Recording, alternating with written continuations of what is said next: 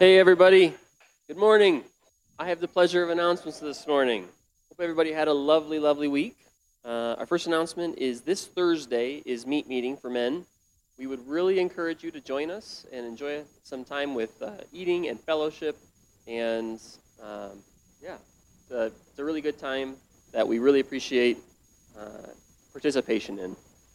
There is a clipboard going around for Mary Ann Peabody. She hurt her hand and could use some help with some meals this week.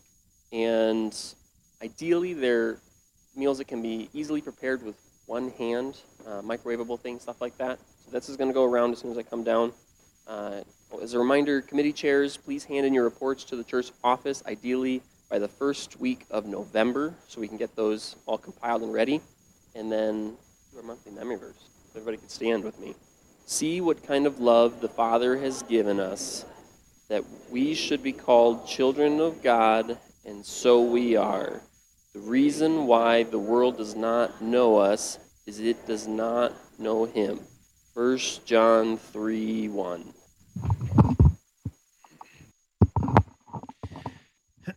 All right. Well, hey, good morning, church. We have an exciting day, yes? All right, you know me, I like to just practice because baptisms are a big deal. They are a big celebration. There you go, let's practice. So we have 5 people this morning that are coming to say, look at what Jesus has done in my life. And so, amen. So I'm going to open us up in a word of prayer, and I'm going to have them come down. Would you just bow your heads with me? Lord Jesus, we just say yes and amen to everything that all 5 people are coming out to say. Lord, we say yes and amen to your work in our life, that you lower us, that we die to our sin and we're raised to life in Christ when we place our faith in you, Jesus. And we just say thank you, Lord. It's in your name we pray and celebrate this morning. In Jesus' name, amen. All right, so we're going to have the ladies go first. So it looks like we've got Katie and Cassie Shields. And so each person just has a little testimony to share, a little bit about how they came to Christ. So do you want me to hold the mic for you, or you got it? So what I wanted to share is a small story, part of a much bigger picture. So usually I'm a person who struggles with worrying and overthinking. So back in April, when my mom went to the hospital and was flown to Casper overnight, I struggled a lot, and I also had to take the ACT the next day. So I was pretty stressed out, I was anxious, I was worried. And when I got to youth group that night, I was just like totally out of it, didn't have any sleep, was out of it. And so people noticed, especially Shane, he pulled me aside and talked to me, and it was kind of a reminder to me that people were there for me. And so the next week at church, there was a meal sign up for our family. And I knew that God had seen that I was worried and stressed, especially with my mom being sick and my brother and sister. And so I knew that he had seen that and provided a church full of supportive people who have continued to support me. And I just really felt like he had seen my worries and was showing me that I wasn't alone and that these people were here for me. And now anytime I have a bad week or I come to church and I'm kind of had a tired morning, I also see that whenever I work with the little kids in the nursery and children's church. I kind of see God's light and love and joy in them. And so it makes me really happy to be here. And he just continually shows me that I'm not alone and that even when I am anxious, that there's people here for me. Amen. So one of the realities of baptism is this. It's like a celebration. A baptism, and I always like to compare it to my wedding ring, okay? So my wedding ring, when I take it off, like I just did, not that you can see it very well from there. Does that mean I'm not married anymore? No, it doesn't, right? But it's just a symbol, and it tells everybody, look, I'm married and she's awesome, right? So when we get baptized, it's a symbol to say, hey, look at what God has done. It's like that telling of the world, look at what Jesus has done. He paid the price for my sin. And he rose again from the grave, and he gave us, or gave you, Katie, his righteousness. And so I'm going to go ahead and put this mic down, and I expect to hear a lot of cheering. Okay, church, let's do this. Jesus paid the price for your sin on the cross. Do you believe that he rose again from the grave? All right. Okay. Katie, my sister, I baptize you in the name of the Father, the Son, and the Holy Spirit.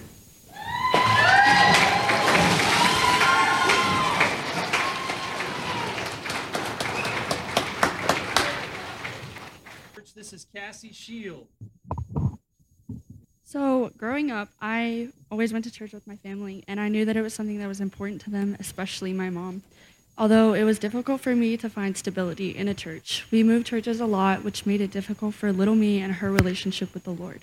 However, I remember when I was 12, and God showed me something. He showed me what life without him was like. And since then, I promised myself that I would never be that far from Jesus again. And that's when my faith grew. In the past 3 years, I've had plenty of ups and downs in my walk with the Lord, and I know that there will be many more. But I also know that God is going to keep walking with me, and I will never stray from his side again. So today, I get to show everybody here how God has changed my life, and I hope that he has and will change yours. All right, Cassie, do you believe that Jesus paid the price for your sin on that cross? Yes. Do you believe that he gave you his righteousness by faith? All right, Cassie, it is by your profession of faith that I baptize you, my sister, in the name of the Father, the Son, and the Holy Spirit.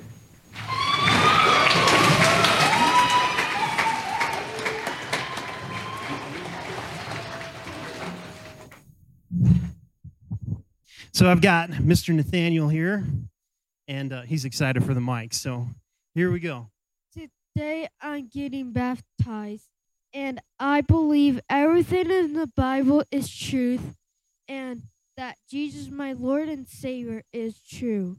My Savior Jesus protects us from eternal death and hell. I believe this all in my heart. All right, amen. Daniel, it's on your profession of faith that I baptize you, my brother, in the name of the Father, the Son, and the Holy Spirit.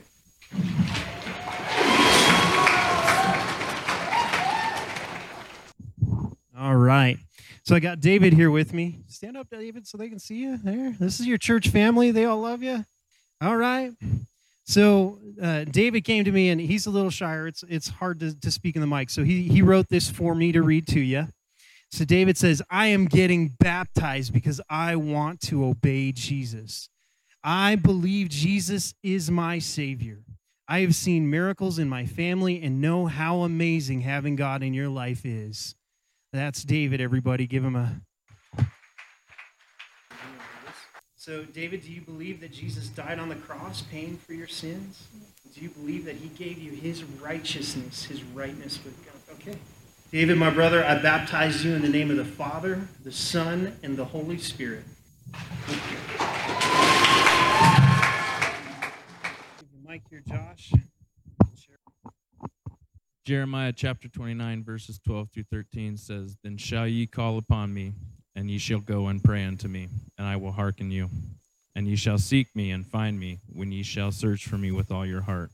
I wandered 36 years lost in my worldly ways. I was selfish and believed my life was something that I was entitled to, that I was in control, and what I wanted was all that mattered.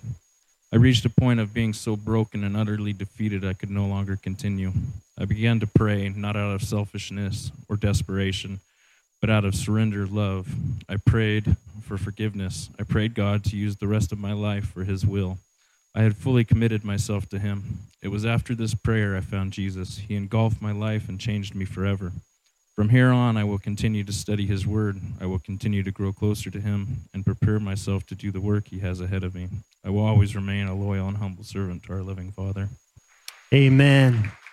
He paid the price for you on the cross. He raised to life, giving you by faith his righteousness. Brother, it's upon your profession of faith that I baptize you in the name of the Father, the Son, and the Holy Spirit.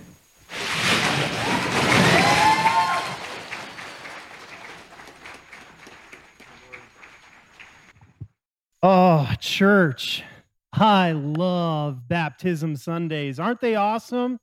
Can we just say amen to God one more time for our brothers and sisters who came to make that profession before all of us? You know, one of the things that they're saying is that they're joining this faith family in an official capacity. And so what we say when we cheer, but also when we witness, we say we are going to do everything within our influence to encourage you to Jesus at every point in your life. And so I hope you will join me in encouraging and discipling each of the 5 that came to share their faith with us this morning. If you're new here, my name is Shane. I'm pastor here at First Baptist Church. And before we jump into the passage, there's so much to report to you, church, about what's going on and what God's doing. And so I just wanted to say, this last week, we had our elder team and our finance committee come together. And as we know, finances are not always the funnest family meeting. Can I just say that? But you know what? I saw an elder board come together, and I saw our finance committee come together, and they worked on this budget. It went very late. Janice almost got home past her curfew. But we've landed on a budget that I think it takes bold steps for the future. It's also very fiscally responsible and God-glorifying in our finances. So I want to say thank you to our finance committee, our team, and then also our elder board team that came together to make that happen. Next week, we're going to release that budget so you guys can review. And then the following Sunday, even before our annual meeting, we just want to answer questions because there are some changes and some bold steps forward as we step into this world in faith following Jesus. And so we want to make sure that everybody is on board and ready and understands where our budget is going because Jesus is our accountant. Amen? Jesus is our accountant. Another cool kind of praise God. God provided, our insurance covered.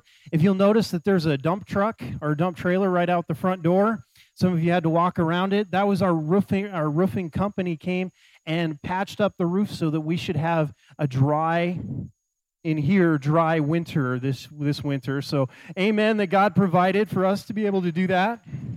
And then many of you have been seeing some of the changes happening outside of the parsonage, and we hope in many months to come that we'll be able to provide like an open house so everybody can see what God has been providing for as we make those changes to the parsonage. And my family personally thanks you for your support as we continue to remodel the parsonage. God is doing a lot of good things, and we've been in a series in the book of Mark, and it's been an incredible journey thus far. Yes, church? God has taught us a lot about this difference between heavenly thinking and earthly thinking. Heavenly thinking and earthly thinking. The heavenly kingdom versus the earthly kingdom that we might build. And we know that Jesus, starting in verse 8, began this march towards Jerusalem where he knew and was willingly going to submit his life to a brutal death on the cross. And as he's walking there, his conversations with the disciples become very urgent, become very intense, become very purposeful because he has now a shorter time span as they're walking towards Jerusalem to get them ready to think in terms of the kingdom instead of the earthly kingdom. And my question for you today was, how many of you find yourself easily distracted? Easily distracted. Well, see, when we're distracted, we can sometimes miss things that are right in front of us. And I just want to take a moment. How many of you are a mom or a wife? A mom or a wife? Hey, you people are amazing because you have, as soon as you become a mom or a wife, you have this God-given, amazing new superpower known as seeing the things that we all miss that were right in front of us. Can I get an amen for that? Like when we go to the fridge as a guy, I'll open that fridge and I'll look for a half an hour. I'll forget what I was looking for. And I'll go, hey, babe, did you see it? She'll go, yeah, the pickles are right there to your right, dude. And I go, oh, see, miraculous, amazing power. It's like a superpower. Well, the disciples are walking on the road to Jerusalem with Jesus, and they're missing it. Like many of us as men standing in front of the refrigerator or walking into the kitchen, and we've completely got distracted by all the snacks in front of us. So the disciples have been completely distracted by all of the different occurrences on their walk to Jerusalem, and they're missing it. And here Jesus is trying to point out, guys, you need to remember why I came. I came. And he reminds them 3 times. We've been through this dialogue, but I'm going to go back to Mark chapter 8, and we're going to look where Jesus reminds them 3 times why he was here. And he states that he was here to die and to die on the cross. That was his top goal. That was his purpose. That was his purpose. And so today we're going to call it For the Joy. For the Joy. For the Joy. Mark 8:31 through 33. And if that's too small for you, we have a lot of scripture to go through, so it's a little smaller than usual. So pull out your Bibles. Mark 8:31, 33 says this, and he began to teach them that the Son of Man, who's the Son of Man? Jesus, must suffer many things and be rejected by the elders and the chief priests and the scribes and be killed. And after 3 days, rise again. Amen? And he said this plainly. He made it pretty obvious, didn't he? And Peter took him aside and began to rebuke him. But turning and seeing his disciples, he rebuked Peter and said, "Get behind me, Satan." I've said this before. That's a pretty bad day at church when Jesus turns to you and says, "Get behind me, Satan," right? You know, maybe you've stepped in it. Maybe you missed something. He says, "For you are not setting your mind on things of God, but on things of man." Remember that earthly difference between the earthly difference and the heavenly way of thinking, the heavenly kingdom. See, for Jesus, the heavenly approach, the heavenly kingdom meant dying a brutal death on the cross for our sins. More than the many miracles that he would do and take on the way to get there. And it's amazing to me that we have in Hebrews 12, 1 through 2. Right passage, okay. So Hebrews 12, 1 through 2. And it says this, "Let us lay aside every weight and sin which clings," or distraction, if you will, "so closely, and let us run with endurance the race that is set before us." How many of you have ever had to run like a marathon? You ever had to run a marathon? Anybody, any of my cross-country people out there where you've had to run? There's kind of a mindset that you have to have, right, to run. I wouldn't know. I asked my wife. She's run a 5K before. And I'm getting this directly from her. You have to have a mindset where you're going to finish. You have to set your face towards the goal of finishing this race, because it would be easy to give up, wouldn't it? And so here, Jesus is the writer of Hebrews is encouraging believers to set our goal, to look to Jesus, the founder and perfecter of our faith, because I want you to see this, who for the joy that was set before him endured the cross. Now, I want to ask you, how many of you would be like, that sounds like a good time to me? I want to go and I want people to drive nails into my hands and into my feet while I hang on a cross. That sounds like a joyful time to me. How many of you would be like, that's weird language, isn't it? So why would Jesus count it all joy to, as it says, that was set before him, endure the cross, despising the shame, and is seated at the right hand of the throne of God? I want you to think about that. So Jesus' face was set. His goal was the cross. He knew what his trajectory was. Why on earth did he consider it joy? What did God not have? What did God not have? God has everything, yes? So the one thing that Jesus would win upon that cross was who? Us. Did you hear that? It was for the joy that was set before him, he endured the cross. Jesus knew pain was coming, but he knew what he was going to be gaining by enduring that cross. You know who it was? You and I were the joy set before him that motivated him to endure the cross. Can I get an amen for that? Jesus considered it all joy to go straight to that cross, and he set his face towards that goal. His face was set, and his goal was determined. And so the challenge for us out of that Hebrews verse is that we would be a people that, because our God set his face towards the cross and towards the gospel. You guys know what the gospel is? The gospel literally means the good news that Jesus Christ paid the price for our sin on that cross. And then he gave us his righteousness by faith. And so when we believe and trust in Jesus, that we are made sons and daughters of God. That's the good news. Even though we were sinners, we have been made right with God. That's the good news. So we need to be a people that set our face to the gospel. We need to be such a gospelly focused people that it inundates every aspect of our life, our work life, our play life, our family life. Every role we take on needs to be a role with which we are pointed and directed at the gospel of Jesus Christ. That's what it means to set our face. Like our Lord set his face to the cross, we set our face looking at, gazing at, and living for the gospel that changed us and that we saw on display in the 5 people who just got baptized. So that means that our goals must be submitted to the gospel. We must not get lost on the journey. See, the disciples, as they walk towards Jerusalem, there's been a lot of different things that have happened, right? And there's been a lot of potential to get distracted. Brothers and sisters, I want to caution you, I want to challenge you that there's going to be many things trying to distract you from focusing and living and dwelling in and living out of the gospel in your life.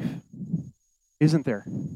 There are a host of many things that might grab your attention. A lot of times they're good things, aren't they? They may be good things. Sometimes they're hurts and their needs. And I think about Jesus when he was when a lady came and she poured all of her alabaster perfume on the feet of Jesus. And I remember the disciples at that point, when they looked at it, they said, oh, how expensive was that perfume? We could have sold that and we could have given that to the poor. And what did Jesus say? See, the poor will always be with you. What is he illustrating to us? That the church may be all about doing good things, but more than anything, we are about the gospel, and everything we do needs to be in line, needs to be pointed towards the gospel, because even good things can sometimes steer us in a direction of good things, but not God things, not gospel-centered things, because again, Jesus' face was set to the cross. We need to make sure that we're filtering out all of the many distractions that keep us from that. So let me ask you here, as you're sitting here today, and I ask you, what distracts you from the gospel in your life? What pops into your head? What distracts you from beholding the gospel? Shout it out. What are some things? Pain. Anybody deal with pain? Yeah. What else? The to-do list. The to-do list can become such a tyrant in our lives that we forget to sit at the feet of Jesus, yes? What else? Kids can be a distraction. Come on, let me hear an amen, parents, right? I'll tell you, you have to be able to manage those distractions and manage them well to be able to still sit at the feet of Jesus or have the right attitude about how Jesus is teaching you the gospel through your kids. That's a hard one. What else? What else is a distraction? Homework. Brother, that's why you got to push through homework as quick as you can and do it well so you can get to the gospel. Am I right? I always tell my kids when I have a really, I like food. Food is good. I'm a Baptist. Go hand in hand, right? But there are foods that I dislike. And when those foods that I dislike wind up in my food, I typically, and I tell my kids, here's my strategy. I'll eat the things I hate first, so I can spend the rest of the meal enjoying, okay? So, brothers and sisters, sometimes maybe the encouragement is to push through the hardship so that we can get to the goodness of life, which is dwelling on the gospel, the good news of Jesus. We have in 2 Corinthians 4:18, as we look not to the things that are seen, but to the things that are unseen. For the things that are seen are transient, but the things that are unseen are eternal. How many of you tend to get distracted? You do something that you know you can handle and that you enjoy, but have no real spiritual impact in your life and on your heart. And how many of you find that you're avoiding spiritual disciplines because the other things are just easier? Anybody do that?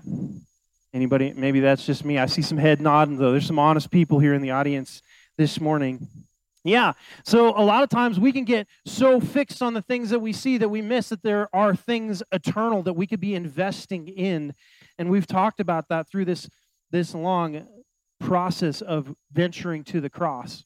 And I always think about, I go back to Peter confronting Jesus. See, Jesus' face was set to the gospel, and his goal was determined, and he not even was deterred when a really well-meaning friend discouraged him from going to the cross. How many of us would continue to press into our relationship with Jesus if there was a well-meaning person that says, you need to just calm down about that Jesus stuff? You ever had somebody say that to you? You need to calm down about that Jesus. And they're well-meaning. And here, Peter's motivation for telling Jesus, no, Jesus, that's not for you. You're not going to go to the cross was what? He just wanted his friend to not die, to not be in pain. Sometimes the radical avoidance of pain actually leads you further away from what Jesus is doing in your life. Did you know that? Sometimes when we just seek out comfort and try to minimize the hard things in our life, we have a saying in the Rosti house. It's this: Rostis do hard things. Jesus was going to do a hard thing by giving his life for that of all of us who would place faith in him. And so he then turns to us and he says, now do likewise. Is there hardship in living the gospel? Does it cost us? Yeah. Sometimes it costs us good things that feel good. Sometimes it means that people are going to look not fondly on us, but more as a nuisance, yes? But we stand on the gospel nonetheless because our Savior set his face towards the cross. We set our face towards the gospel. And we are not dissuaded even by well-meaning friends. Maybe that well-meaning friend is you yourself. Have you ever given yourself permission to just, I don't need to open my Bible today? I was talking to a brother actually today. He was like, you know what? My flesh was like, I don't want to come to church today. I don't want to be here. And he said, you know what? I'm here because God is more important than what I want. And God has bigger and better ideals for me than what I have. And so maybe he was speaking to that well-meaning friend who was actually himself that said, maybe a little bit of discomfort for you is good today if it means that you're going to be set towards the gospel. But there are many things that can steal the thoughts and concerns about the gospel, isn't there? So our faces must be set on the gospel, and our goals must be submitted to the gospel. Your goals this week, when I think about my weekly rhythms, do you set your face towards the gospel? Do you make sure you schedule in your time with the Lord, your time to share the gospel, your time to be in prayer with God? Or is that the thing that you tend to leave for the last little bit? You schedule everything else in. You schedule your work, you schedule your dinners, you schedule everything else. And if there's anything left, then what? Then you'll give it to the Lord. And when you get to the end, what happens? I don't have anything left.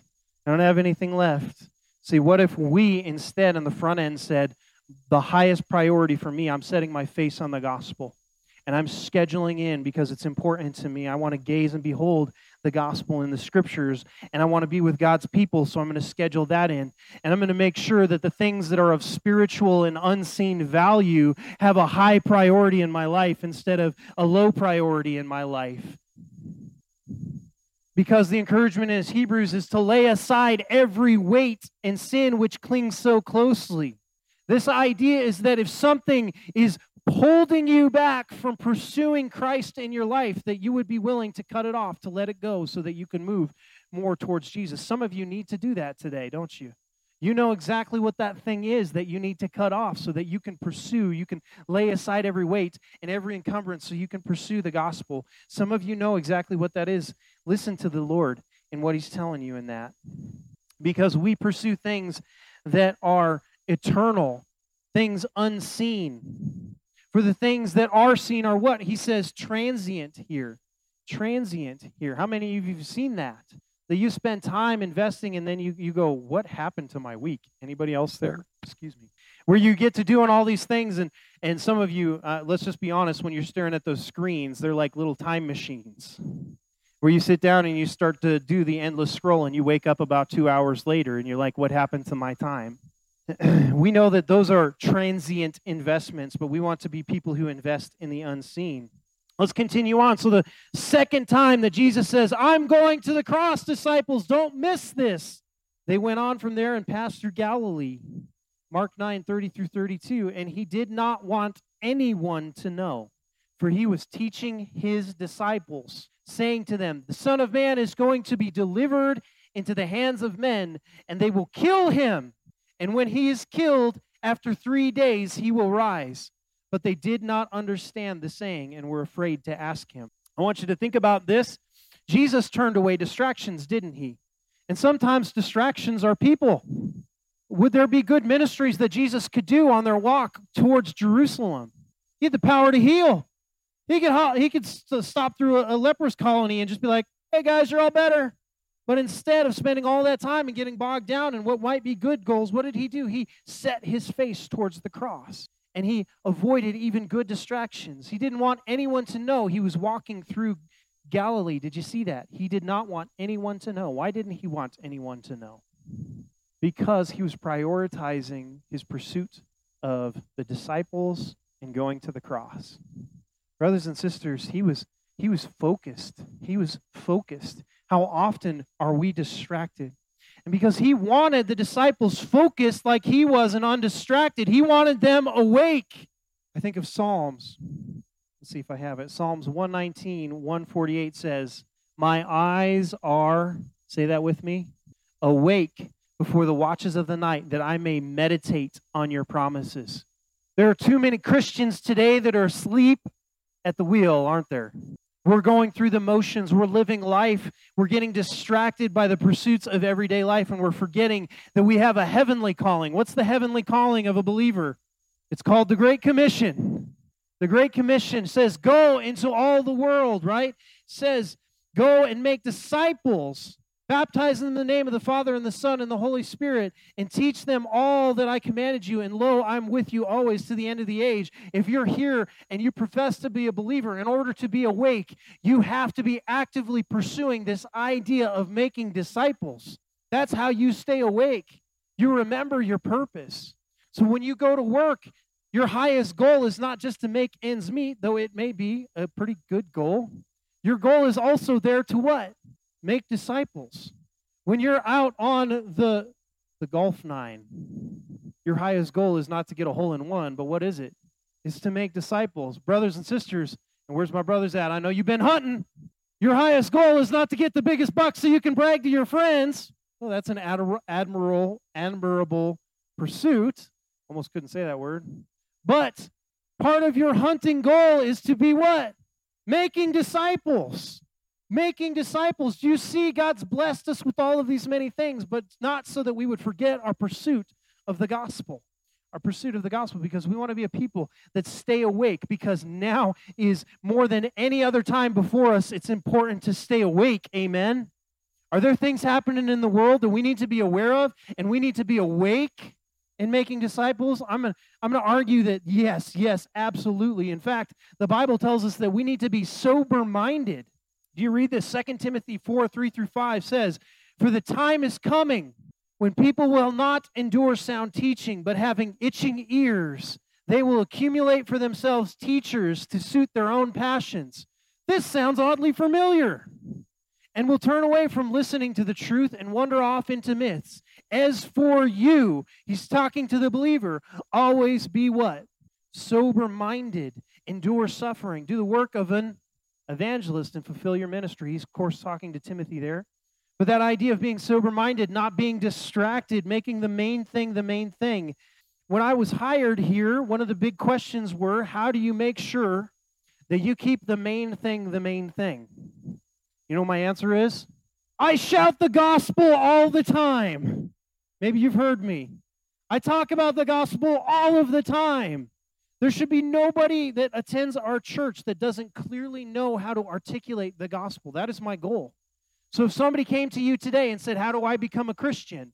Could you answer them without saying, I'll introduce you to my pastor first? Don't do that.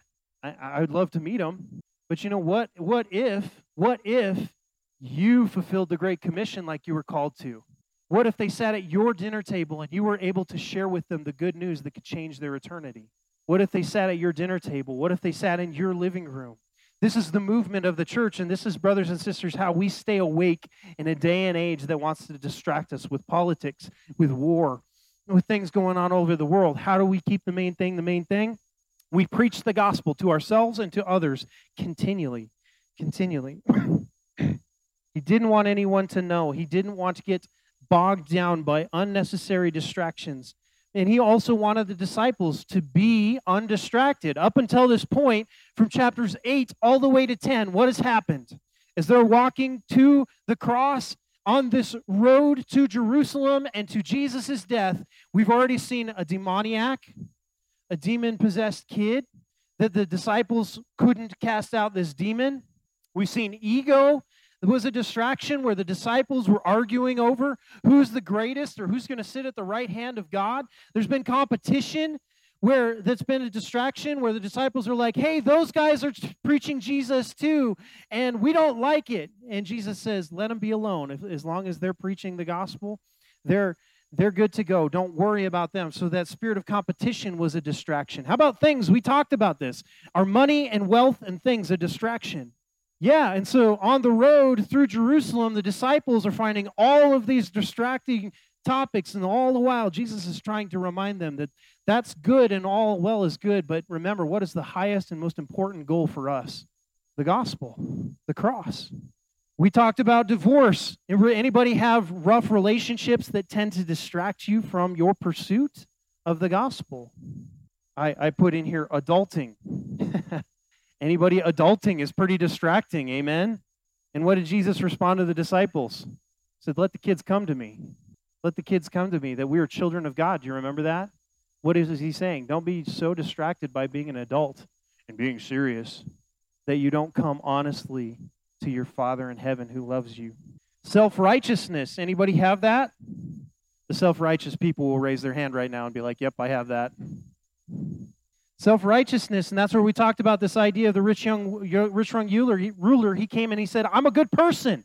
I'm a good person. That can be a distraction, can it? From the gospel, because what's the gospel? I'm not a good person. I need Jesus. That's the gospel, isn't it? And then they were distracted again by things and by wealth. And when he got them through these many distractions, he all but grabs their face and explains the gravity of what's coming. And this is third time where Jesus on the road to Jerusalem, it's like he just puts himself on the road and he says, guys, I need you to lean in here and listen to me. Quit getting distracted. Quit going from one next crisis to the other. I need you to hear me on this. And what does he say? And this is the third time that he talks about his death. And he says, Mark 10:32. This is the third and final time on the road to Jerusalem. And they were on the road going up to Jerusalem. And Jesus was asking ahead of them. And they were amazed. And those who followed, I think this is interesting, and those who followed were afraid. So Jesus is walking ahead of them. You ever had this where, and I was a trouble kid in high school, and you'd get your name called, and the principal would come and get you, and you had to walk down the hallway to his office. Anybody remember that walk of like horror? Where you were walking behind your principal, you're like, I know I'm going to get it. They're going to call mom. I'm in trouble. And you're walking behind the whole time, and you're like, I'm afraid, right? So you kind of get this picture of this like group of junior high boys following Jesus, like, I'm headed to the principal's office. What is he going to say? We're afraid of what's going on here. And those who followed were afraid. And taking the 12 again, he began to tell them what was happening, what was going to happen to him, saying, see. Some of your translations will say, listen. I know parents, you've said that to your kids, yeah? Why do you say that? Because they're not listening. Listen, you're going to miss it.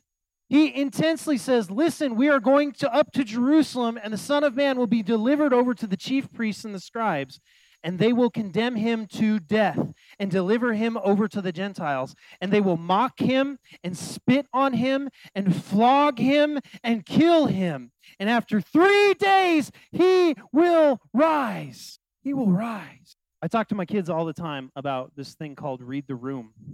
We call it, say it, and they're rolling their eyes at me here, read the room, right? And this idea that there's a time to be jovial, yes. There's a time to be silly, yes. But sometimes there's a time to get serious, to sit up straight, to make sure that you're paying attention and that you're listening.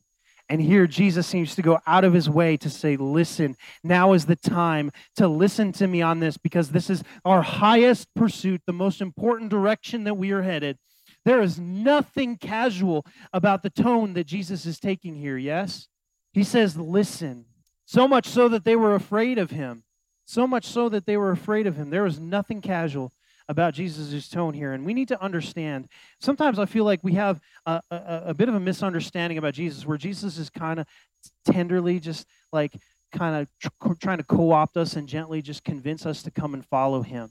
And that's true. He lovingly does that. But also, there's a strong plea. Follow me now.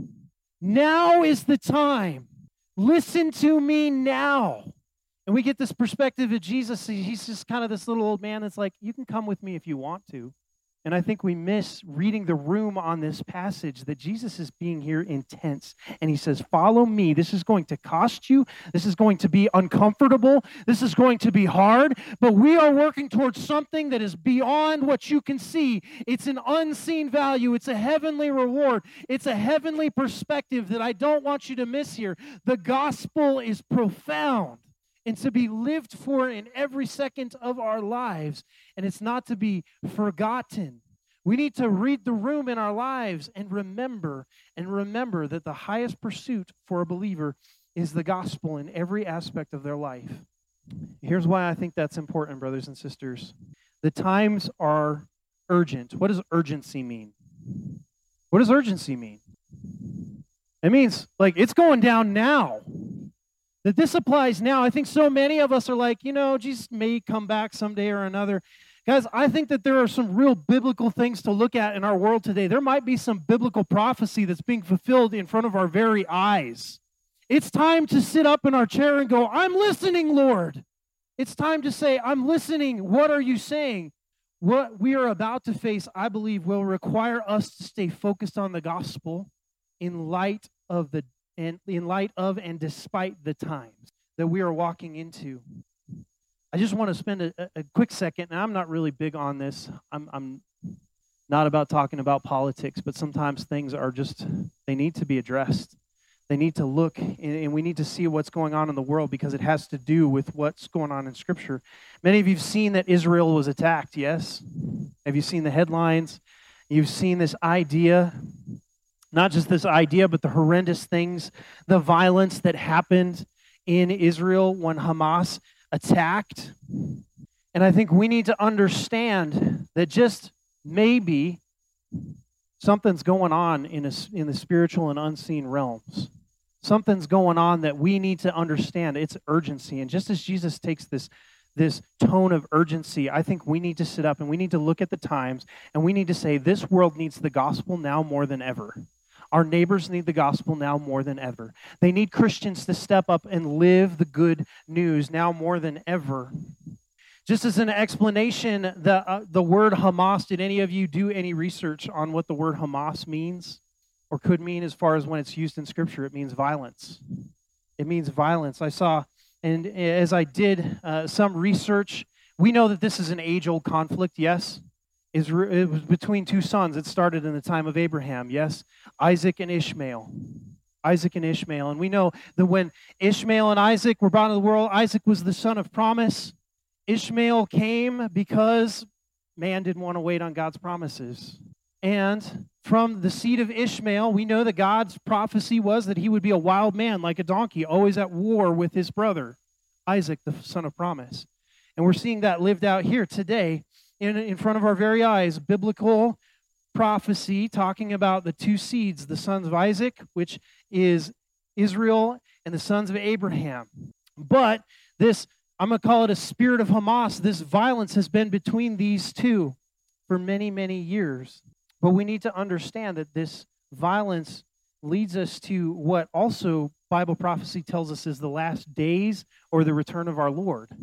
And I'm not saying there's conflict in Israel, Jesus is coming again, but it is a warning for us to say this really could be the fulfillment of prophecy. There's prophecies in Ezekiel 38 and talking about Gog and Magog, and there's some potential forces here that we need to be aware of, we need to be ready for. And it's really straight out of 1 Thessalonians 5, 1 through 2, and I want to leave you with this. This is why we need to have our faces set. How many of you were caught off guard by COVID?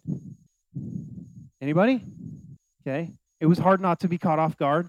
How many of you feel like the church was very much caught off guard? See, I believe that time of COVID just showed us how distracted we have become as the believers of Christ. We're not about the gospel anymore. We're about comfy churches. We're about entertainment. We want to be made feel, oh, wait, We want our ears tickled. We want pastors and preachers to tell us how good we are. We want to be flattered by our pastors. I'm not going to go to a church where they tell me the truth and that I need to change and follow Jesus. I want to go to a church that's going to tell me I have everything that I need and I'm a good person. But we were so, I believe, asleep when that hit that it just showed us our values. And I think the world we're walking into is just going to continue to do that. It's going to barrage us with, here you have been distracted. Here you have been distracted. In the church, if we don't become gospelly focused, I want you to hear 1 Thessalonians 5, 1 through 2. Now, concerning the times and the seasons, are we in times and seasons, brothers and sisters? You have no need to have anything written to you, for you yourselves are fully aware that the day of the Lord will come like a what? Like a thief in the night. Like a thief in the night. Are you prepared to expect the unexpected? Because believers, we're ready for the Lord to come at any moment. 1 Thessalonians 5:3 says, while people are saying there is peace and security. Have you heard this on the news sometimes? Like, man, they'll get up, we're having another peace summit. We can all kind of roll our eyes a little bit, right? We're having another peace summit. While people are saying there is peace and security, then sudden destruction will come upon them as labor pains come upon a pregnant woman, and they will not escape. I can't get the images, brothers and sisters, of this group of people in Israel at this music festival. And for them to be young people at this music festival and looking up in the sky and seeing these little parachutes coming down that are about to kill them and to rain fire down on them, the kind of horrendous demonic violence that was brought upon them in that day, were those unexpected, and many did not escape. But see, the Bible calls those labor pains.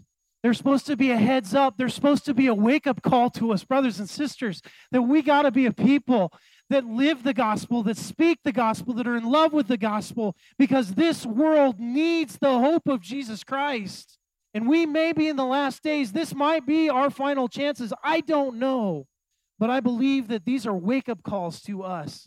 But you, brothers and sisters, you who are in the light, who have received the gospel, you are not in darkness. Brothers, for that day to surprise you like a thief, we're not in darkness. For you are all what? We've said this over and over, church. We're children of the light. We're children of the light, children of the day. We are not of the night or of the darkness. So then, let us not what? Let us not fall asleep. Don't fall asleep at the wheel. This is too important, as others do, but let us keep awake and be sober. For those who sleep, sleep at night, and those who get drunk are drunk at night. But since we belong to the day, let us be sober, having put on the breastplate of faith and love, and for a helmet in the hope of salvation. For God has not, I got to get through this passage. You see this, church? He has not destined us for wrath, but to obtain something so far beyond our reach, to obtain a salvation through our Lord Jesus Christ. That is the truth that we cling to. That is the gospel that we live by, and we live by with an urgency. We cannot afford to continue to be distracted. It's too important. Who died for us so that whether we are awake or asleep, we might live with him. Therefore, encourage. I love this. Encourage one another and build one another up just as you are doing. Do you see how we stay awake, brothers and sisters? The encouragement is to don't lose focus. Stay on target.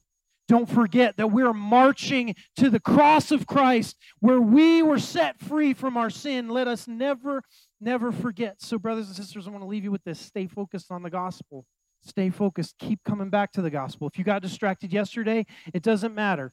God's mercies are new every morning. Get back to the gospel. Come back to church. Identify and eliminate those distractions and intensely pursue Jesus. I want to leave you with two words: pursue and proclaim. Pursue Jesus with every fiber in your being and proclaim the gospel with every ounce of energy that you have, because we are fighting an unseen battle. Pursue and proclaim. Pursue and proclaim. Small groups, the question for you this week is, how do I keep the gospel at the forefront in this season? How do I keep the gospel at the forefront of my life in this season? Brothers, let me urge you. Keep the gospel at the forefront. Because what we may be witnessing are just merely birth pains of the return of our Lord someday soon. And I believe that day is ever approaching, isn't it? I'm going to have Jennifer come forward, and I just want to give you a minute while she prays. Our elders will grab the offering plates. But before we do offering, I just want to minimize the distractions. Would you spend a minute doing business with God of the universe? If you're here today and you haven't professed faith in Jesus, let today be the day of your salvation. It says, confess with your mouth that Jesus is the Lord and believe in your heart that God raised him from the dead. And it says, you will be saved. You will be made awake. Christian, I believe that you can get into a dark spot, and I believe you can get very distracted. Here's your wake-up call. The scriptures don't lie, and Jesus' tone is serious. Now is the time to respond to the gospel call and live it out. Just spend a minute doing business with God.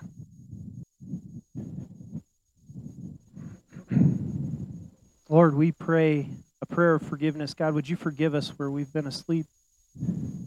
Would you forgive us when we've been distracted? God, when we've been pursuing the world instead of living out of the kingdom. And so, God, I pray that you would do a great work in us, changing our hearts. Lord, I pray for any here who don't know you. Let today be the day of their salvation, Lord Jesus. I pray and ask that. It's in your name, Jesus, we pray. Amen.